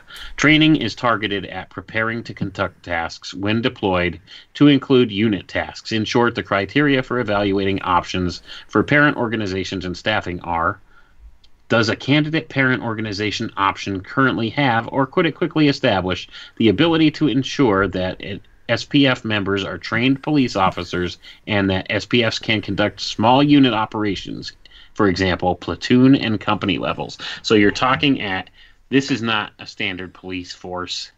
This is more like deployed as something similar to a SWAT team. I mean, you're talking about group tactics, and these are military tactics they're training these police officers on with this. So this is what we're looking at. This is a hybridized training, trying to implement the best worlds of both the civilian police force and the militarized forces. So that's why a lot of times you'll see these local departments will prefer to hire veterans, combat veterans and stuff like that. Same kind of thing, people with military experience. One thing that's certain is when you train a police force as a military-style unit, they instinctively and unavoidably will begin to see everyone as a threat, and so the population becomes their enemy by default. So they're not, trying to protect anybody. This is why when they say, "Oh, I was afraid for my life," probably they were, because they've been trained to see everyone as a threat, that they're being targeted, which certainly isn't true. So again, when they train them as a military force, they need an enemy. And certainly is what we saw with, the United States after a period of time of not having an enemy. They get bored. They need somebody to drop bombs on. And they're going to certainly see the same thing here. And we see it fairly frequently anyways. When police officers get bored, they go roust those who no one will stand up for, the homeless people, the disadvantaged, the poor. They need somebody to pick on. And unfortunately, the more you militarize them and more you give them military toys, military training, they're going to want to use them. And that's just the nature of people. Have you noticed that, I don't know how recently this started, but the police in general, whether it's this high-end police crap or if it's just your everyday police, all of a sudden everyone is a civilian to them, like they're not civilians, that they're some kind of military. Anyone notice that? They use that term a lot now. I don't see it as a new phenomenon. Maybe we notice it a little bit more, but certainly I haven't seen it as a new phenomenon. I've watched them for a while, and I've got some friends and family who are served in law enforcement, and they always see themselves as sort of above the law. And separate, they do whatever, separate from the general public. They do what they want with professional courtesy is what they call it. They get away with it, pretty much whatever they want. Yeah. But seriously, like DWI, drinking while intoxicated or doing pretty much anything, drugs, whatever it is they want. They call it professional courtesy, and they give each other a pass because they're the thin blue line, right, between everybody and the bad guys. And they just invent, bad guys. That's really what they do. We believe we have, well, we don't. We're smarter than that. The people believe we have a media that reports the news, and we have police that are here to protect us, but you look at the guys in Idaho, those are civilians protecting themselves and everybody else around them. no need for police. In New York City, you have police lighting their own vans on fire. You have police watching people loot in stores that have nothing to do with anything. Sure. They're just letting it happen. And then, we have independent reporters that are, like Jason Goodman. I don't know if you guys are following him. He roams the streets of New York. Early on, he was going to all of the overwhelmed hospitals showing that they were empty. And now he's walking down and talking to these kids that think that they're doing something positive and confronting these Antifa guys. And then pointing out to the police what's going on, and the police just don't care. They're not doing anything. So something has happened to our world, and the media's been taken over, and I guess the police have been taken over. I mean, are there any police that can do anything? I don't know, David. I mean, it's been proven certainly under case law that the whole idea of protect and serve, they're under no obligation whatsoever to protect or serve any of the civilian population. And it seems that the only ones they're protecting and serving are, the corporate fat cats. And when you look at it, every city is a corporation.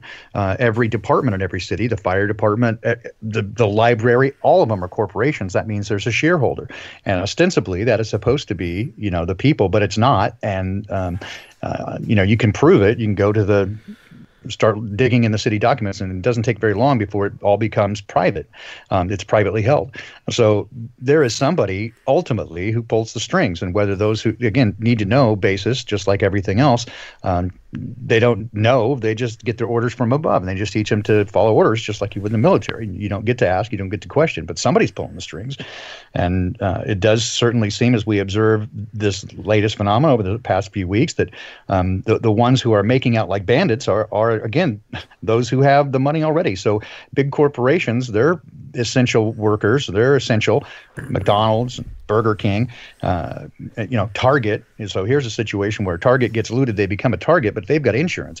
And so they get their entire inventory sold out in 12 hours with no overhead, right? At full retail, because it's all going to come back in insurance payments. Whereas the mom and pops get run out of business just like everybody else because they get burnt down. So it does seem like there is this dividing line that nobody's really talking about, that those who have are making out just like they always do under times of crisis, when those who have not or are right there on the edge, or the mom and pops always get the short end of the stick. Well, this whole thing is this is now a second big kick in the balls to the mom and pops. Yeah, exactly. I mean, how many aren't going to even be able to recover from the first bout? Now there's this nonsense. If something happens to happen to them, I mean, come on, folks. Do you not see what's going on here? I would like to think that most of you do, but most of the people out there do not, right? They're listening to the media. They believe it, and as David said, they believe the media. They believe the media is the fourth estate. They believe that they are out watching. Well, if that was true, I'd have heard it on the news, right? Even in the face of incontrovertible evidence that it's held by 6 corporations at best, and they all sit on each other's board of directors.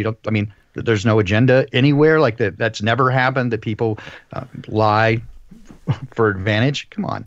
I mean, I've worked in corporate America long enough to know that every corporation practices, if not illegal, pushing the edge of the envelope as far as they can. They all do underhanded things, and that's just for money, right?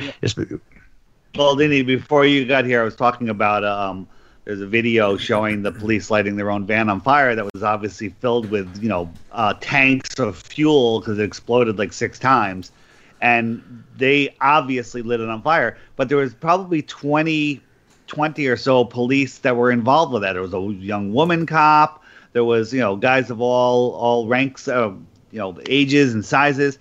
Like, how can all of them be in on something that insane? I mean, that is inciting a riot, which is going to change the history of New York. And none of them are talking. Is it a brotherhood? Are they being paid? Well, it may be the story that they're told, right? They might have been told. And again, consider 20 and 6,000 police officers in New York City, something like that. So we're talking not even, not even a third of a percent there. But if they are told that this is going to do something good, we're going to draw out certain people. We start this, and this is going to draw out certain people that we're looking for, or they'll join in, and we capture them. Some of the agent provocateurs might be told that if you start this, other people will join, and then you pick out those guys. So you're actually doing good. Somebody's going to do it anyway. You're going to do it in a controlled fashion, and then we're going to pick those guys off. They might be convinced of that. I mean, again, I've known people who worked for the intelligence community who literally risked their lives, and they thought they were doing stuff for good and God and country until they realized they were being pitted against another group of intelligence operatives who were like literally trying to kill each other, and the strings were being pulled by somebody who just wanted to test out their systems. I mean, these guys were playing like literally for life and death over a period of 4 or 5 years, and not knowing that it was all fake. It was just bullshit. They were just played against each other just to see how their systems worked, right? Just to test the robustness of their system. So obviously, he was a little disillusioned by that. But again, they had thought they were willing to do anything for a period of time because they thought they were doing it for bad things for the right reasons. Same reasons Jesuits often did what they were told to do. That all things for the glory of God, right? So all things for whatever God and country, whatever motivates them. So whether they're part of the Masonic community and doing it under that brotherhood, or whether they believe that they're doing something right, I think people had different reasons for doing things, and it's not always just a conspicuously surreptitious skullduggery. Many times, I'm sure it is. Some people seem to get off on it, but it does seem like there's a lot of the need to know stuff going on at every level. All right, Wayne, take us further. We've only got 20 minutes left. All right. Well, let's kind of focus on the conclusion portion of the document here. Building an SPF, which for anybody just tuning in, SPF stands for Stability Police Force. And it says, this conclusion leads to several findings on the SPF's makeup. Let's go ahead. Their analysis, let's back up. I skipped down a little too far. It says, our analysis clearly indicates that the United States needs an SPF or some other way to accomplish the SPF mission. So that's what the Rand Corporation's conclusion was, that the United States needs a stability police force. So building a stability police force. This conclusion leads to several findings on the SPF's makeup, objectives, and tasks. Analysis of stability operations over the past 2 decades indicates that SPFs should have 2 major objectives. The first is to help establish a secure environment in which people and goods can circulate safely, and illicit political and economic activity can take place free from intimidation. Recent history clearly indicates that external assistance is often needed to achieve this goal. The second is to help build a high-end indigenous policing capacity so that the host government can establish security on its own. And SPF's tasks logically flow from these objectives. It should perform high-end policing tasks, identifying and deterring high-end threats, criminal investigations, SWAT, crowd control, and intelligence collection and analysis, and build the capacity of local high-end forces. An SPF will not solve all of the gaps that exist across the rule of law sector, or even the police forces of the host nation, and should not try to. It is only one of several important players. So they're talking about, these are the objectives of a stability police force. It talks about identifying and deterring high-end threats, criminal investigations, SWAT, crowd control, and intelligence collection and analysis. And that one still boggles my mind. That's the thing. I mean, police as an intelligence gathering operation. Think about that. Then further down. Yeah, but Wayne, when do you think they have not been doing that? Well, I mean, I guess they do to a certain degree or another when they're trying to solve a crime. But, I mean, this takes it a step further. I mean, you're talking intelligence collection indicates... Evidence indicates that the FBI has been doing that since its inception. So they're well tied into every police force across the nation because they can't be everywhere all the time. So they put their eyes and ears out there. So they've got contacts in every local police force. So they're all collecting information for one another. I don't think it's not going on. Right, but they don't have the dual use of also doing crowd control and SWAT with it too. So I mean, that's certainly amped up. And they glorified it during the 1970s. They had a television show called SWAT, Yeah, I remember that show. With an remember that. award-winning theme song, right? So, yeah, right. So that was kind of introduced to the public eye to show them as heroes, and as many of the procedural television shows do. That one wasn't done by Isaac Hayes, though. No.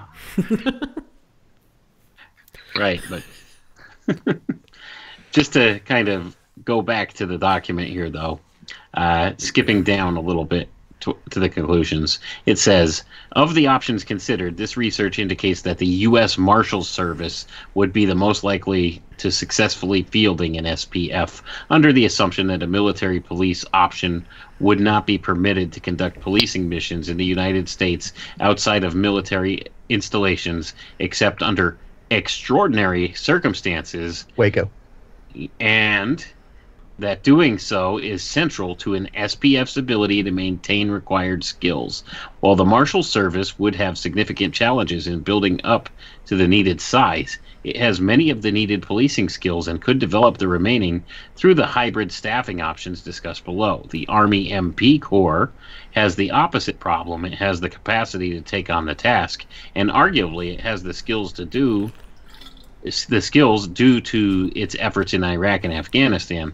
However, its ability to maintain these skills during periods when it is not engaged in large-scale stability operations is constrained by limits placed by the Posse Comitatus Act on its ability to perform civilian policing functions. Without relief from this constraint, listen to the language here, without relief from this constraint, it could not take advantage of the opportunities provided by the hybrid staffing option to develop and maintain the needed skills. Furthermore, its focus is contingent on the priorities of the Army leadership, and were it to revert to the major combat focus it had from Vietnam until very recently, it could put F's functionality in danger. So listen to the wording there. They're talking about the Posse Comitatus Act as kind of being a burden to them without relief from this constraint. See, that's the thing. So now they're looking, and they have it worded up a little further up there in the paragraph, with the exception of extraordinary circumstances. See, and that's kind of what they're building on right now. Why this whole COVID thing? Why this whole rioting thing? Well, because then that gives them the excuse to bypass Posse Comitatus and perhaps put the military in the streets. And aren't they employing military troops in several cities now across the nation? Certainly the National Guard. There you go. Yeah. I mean, there you go. More National Guard deployed right now in the United States than there are U.S. military deployed entirety of the worldwide. Well, look, we saw this going on a few months ago. There were numerous, even YouTube channels reporting on things like military being seen, things moving around, military being stationed, all of that. And of course, everyone was thinking it was because of the beer bug. Well, surprise. Yeah. And they keep, they do move things from time to time when we see miles-long trains and miles-long convoys of it, and they keep saying, "Oh, it's normal." But when it stands out to you, and I've been around for a long time, I've seen small caravans of military stuff, but not 30, 40 miles long. So it is what it is. I mean, they're going to say it's part of normal maneuvers and normal stuff, but it appears abnormal to me. There's a lot of it happening over the last 18 months. Oh, yes, absolutely. I've seen it even in Baton Rouge before I moved to the New Orleans area over a year and a half ago. All right, Wayne, we're getting close. Where you want to go with this? Oh, did we lose Wayne? Just kind of scrolling. No, I'm here. Just kind of scrolling down to the end of the document here. Let's see. They talk about different options where they could actually create a new agency. This is the other thing.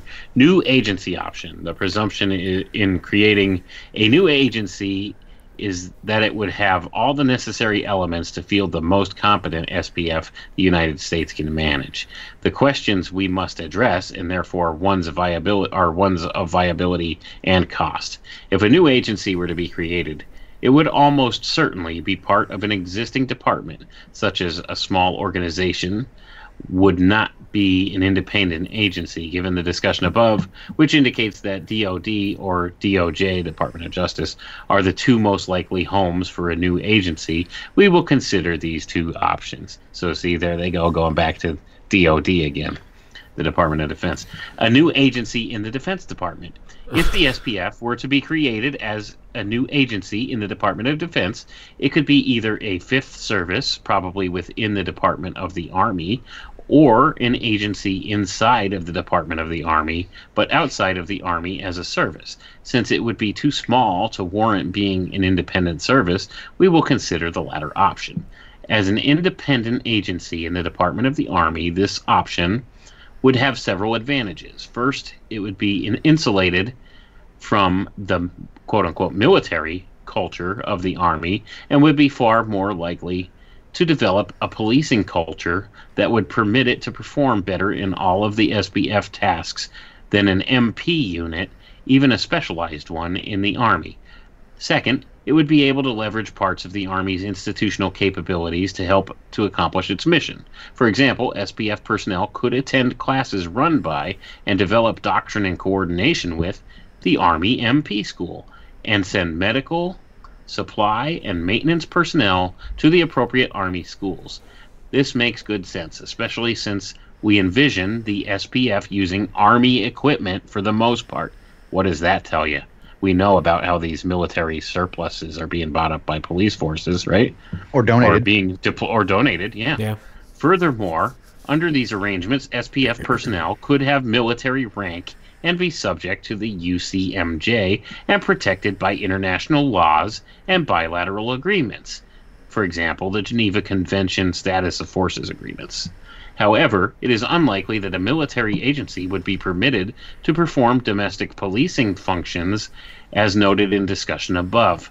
Because of this, the new agency would likely perform SPF functions better than the MP option due to a better ability to create a policing culture, but worse than the Marshal Service option due to the fact that it could not do policing tasks day to day. Creating such an agency would require overcoming significant bureaucratic impotence, as it would likely compete for resources with the MPs for police officers, a pool insufficiently large according to policing statistics, as well as with the Army as a service. The fact imposes a significant amount of uncertainty about the viability of this option.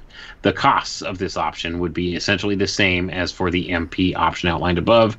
In summary, this option would dominate all MP options in terms of its ability to perform the SPF function when deployed, but would fall short of the capabilities of civilian options unless it was permitted to perform civilian policing functions when not deployed. It would also be very difficult to bring into being due to a bureaucratic pressures against its creation. And then we might as well just finish this off here.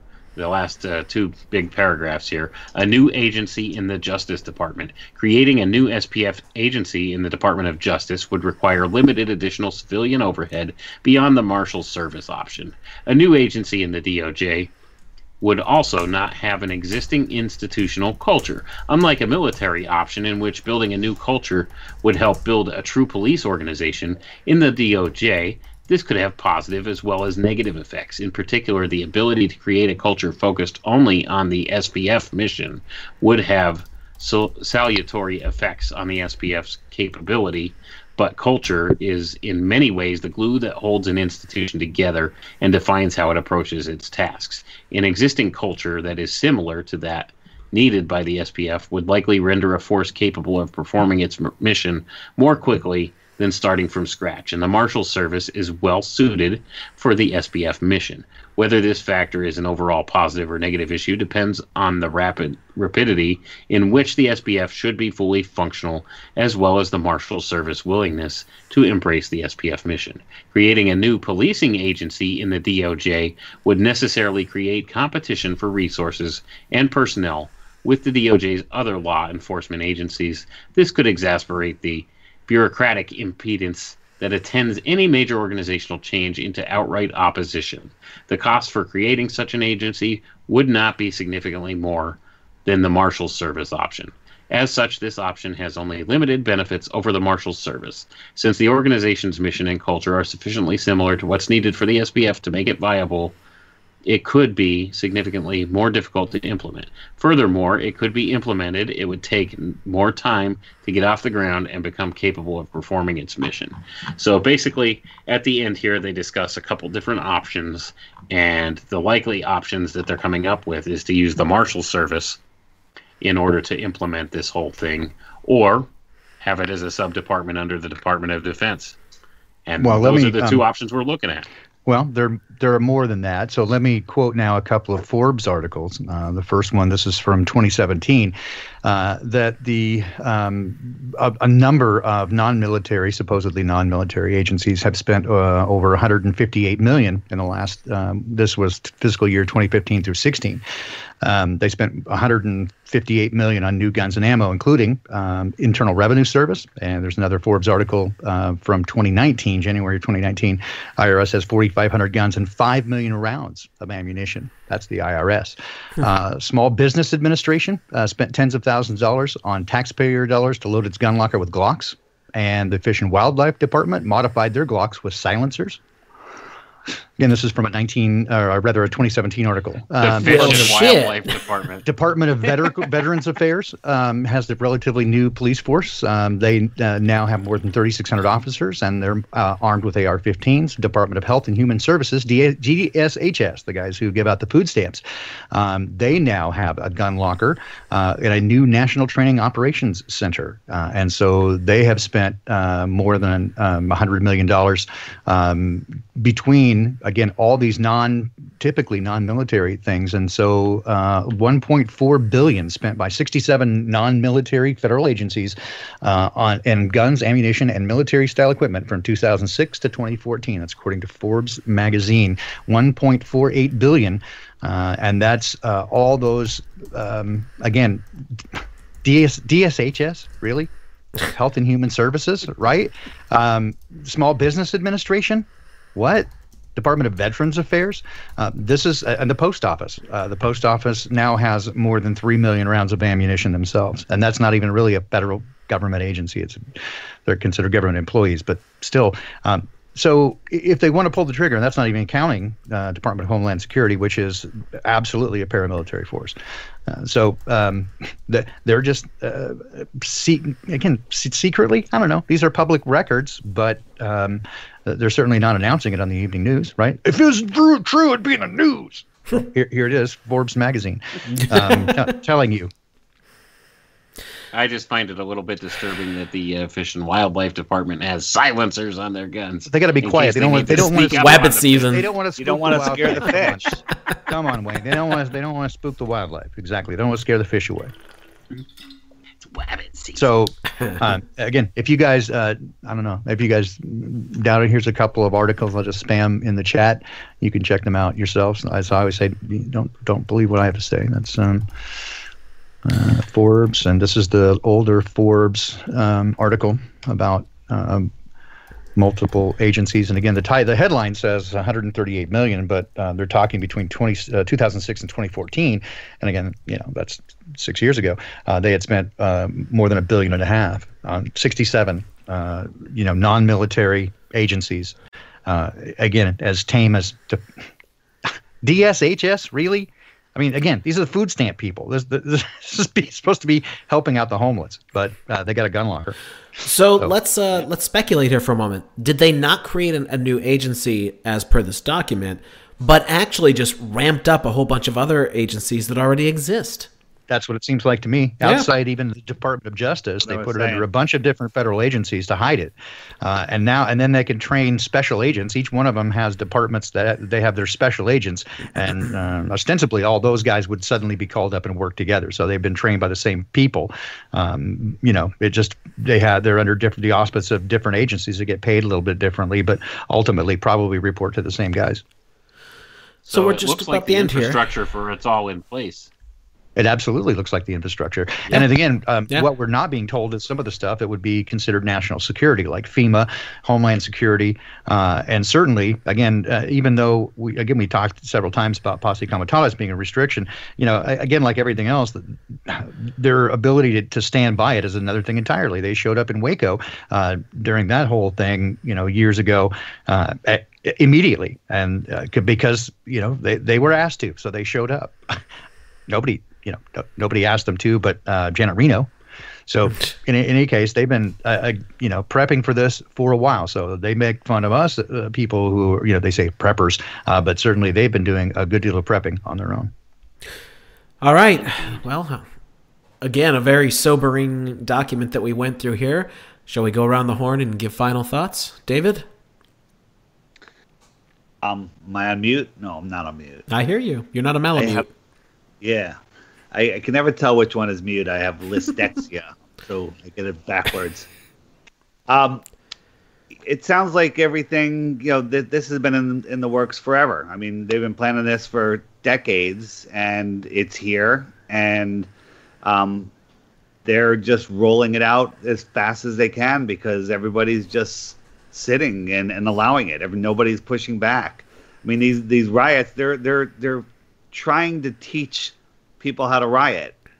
They want it because that'll let them bring it in even faster. So, will it be exactly what they're saying in there? I think they're just going to transmute the police force into this new thing. Yeah, I can agree with that. Baldini? Well, I'll just add to that what David said and keep in mind that they've now set a precedent that our agreements and treaties with, for example, the UN trumps even the U.S. Constitution. So they could at any time flip over. They say we've lost our sovereignty already by treaty to the United Nations. So if the United Nations said so, I mean, they already have United Nations guards at many of the national parks. So they could easily flip that and say, well, posse comitatus doesn't matter. This is UN. Right. And they could put the UN hat on. I know a couple of people who served in the military and special forces, and one of them I know for certain was asked to join a UN troop, the kind of the U.S. contingent to the UN troop, and he had to sign paperwork saying that he would, under orders, fire on U.S. citizens, and that was part of the. Ouch. And this was a long time ago, and he said that made him very uncomfortable, but that was part of the thing, and this was like 1994, something like that, 95, that he had to that he under orders he would fire on unarmed U.S. civilians. They were explicit about that, and he said even at that time, he had gone to the first Iraq War, Desert Shield, and he said that his entire platoon was had RFID chips implanted in them. So that was I've heard stories long. About that. Yeah, a long time ago. So in any case, it seems like, again, they could have armed all these 67 plus agencies up, but all they have to do is just, give it over and say it's a UN operation. We don't really have control over it.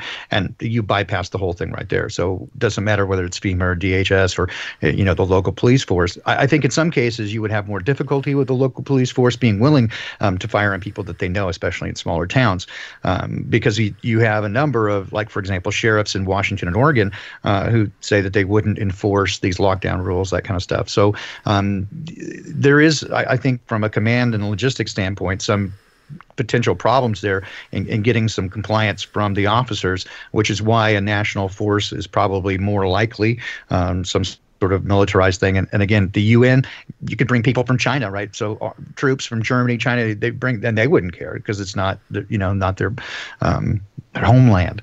So in any case, yeah, there's a lot of different ways around it, but it does seem, as David said, and as Wayne has said all night, that they've been planning for this for some time and preparing for it while telling us to look the other way. Just trust the plan. Just trust the plan. Q and Captain Picard. All right, let's get ready to sign off here. David, I didn't suggest this to you earlier, but why don't you tell people who you are and talk a little bit about the app and all that good stuff before we go away? I'm David Weiss. My YouTube channel is DITRH, stands for Deep Inside the Rabbit Hole. Most of the videos on my channel are under 5 minutes, many under 2 minutes, because a lot of people have short attention spans, and I mostly focus on proving that we don't live on a spinning globe flying through an infinite universe. And I created an app called the Flat Earth, Sun, Moon, and Zodiac Clock app. If you just search in the App Store or the Google Play Store for Flat Earth, it's a top hit. And it is a great way to teach yourself and teach other people about the globe that we don't live on. So I recommend people to get it. Also, for those of you that have it, there's an issue with I do a push notification every day that tells you what the new featured video is. You might not have been getting those for the last week.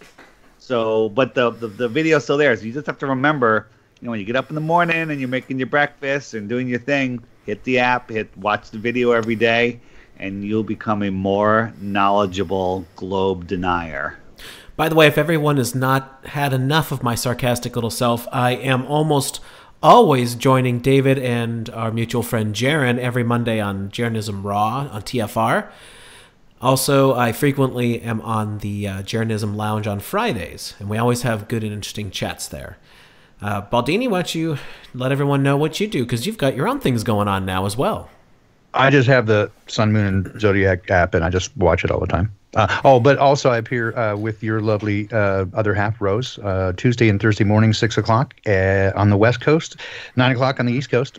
We do the Poppycock Report, and we just take a look at all the poppycock and bullshit that's going on and try to put a lighthearted spin on it, as well as, just make fun of stuff. And then I do a Saturday live stream, 9 a.m. Pacific, noon Eastern, where it's called Unintended Consequences, and that's the name of my channel, where I talk about the Awakening Project and some people's journeys to wake up and how we got there and what we can do from here. So hope you join me, and it's always a fun hanging out with and then Wayne and I are doing I forgot.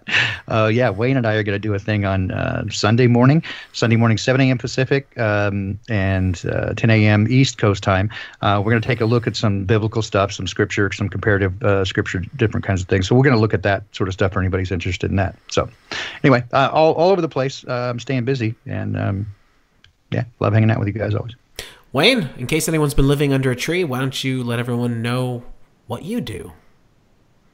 I'm a guy that does a little bit of everything, pretty much. I've got 2 books out there right now, currently available on Amazon or at pretty much any other fine book retailer. Working on the 3rd book, doing a lot of these shows lately. Been behind a microphone quite a bit lately. Baldy and I will be doing the show on Sunday. We're going to take a look back at the book of Genesis and start in the beginning there. So that's going to be an interesting conversation we have there too. And, I could be found over at Files from the Conspiratorium on Facebook, or check out my YouTube channel, Alchemical Tech Revolution. And if anybody wants to get in touch with me, it's alchemicaltechrevolution@gmail.com. And I would urge everybody, stay safe out there. Please monitor the CDC guidelines while you're looting. 6 feet apart for the brick throwers. Only 10 looters at a time in the store. And wear your masks. So, make sure you have your masks on. And your umbrella. Don't forget your umbrella. Don't forget the umbrella. That's an important thing to have. So you can deflect those rogue bricks just in case. Yeah, the brick particles and the flying glass, exactly. And if you set your own squad car on fire... There you go. Make sure to turn the body. The body camera has to be just malfunctioning at that point. And Fauci says only 50 looters per city block. Okay. So. All right, that's going to do it for us. Tune in tomorrow to Crow 777 Radio. We will be releasing episode 224 with Wayne McCroy, myself, and Crow 777 on masks and all things to do with the Masks and the Masquerade. And then, of course... I'm sorry? Fun. Oh, it's a lot of fun. Wayne... thank you, Wayne. You did it all. Let me just be totally honest here. Thank you for doing that, because, the past week and a half, I've literally had the shit pounded out of me with what's been going on. Thank God it's slowly it's almost over. Let's put it that way. All right, that's going to do it, folks. Thank you so much to everyone for being here. We had close to 600 people on YouTube and 150-something on DLive. I'm happy with that. So that's great. Thank you to everyone for showing up, and we will see you later.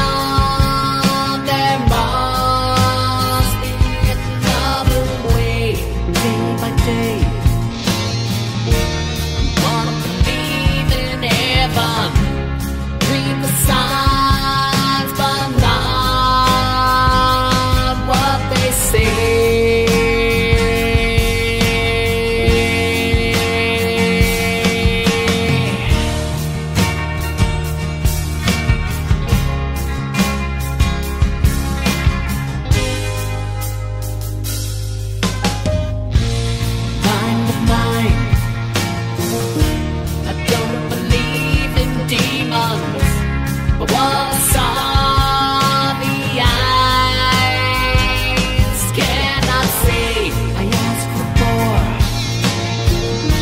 a little light from heaven. Where are you, my angel, today?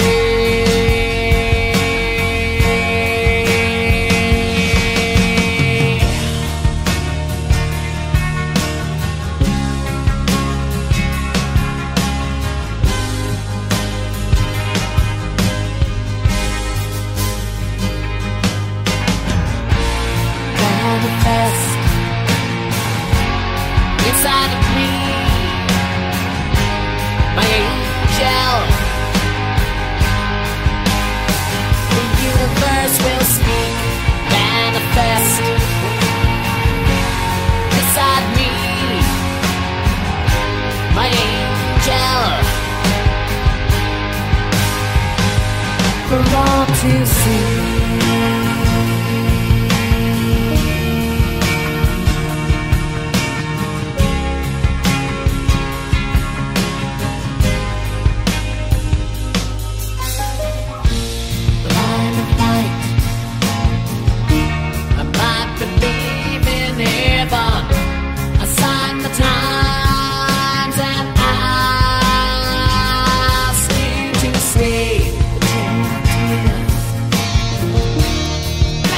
Living story. Take my hand and let's fly away.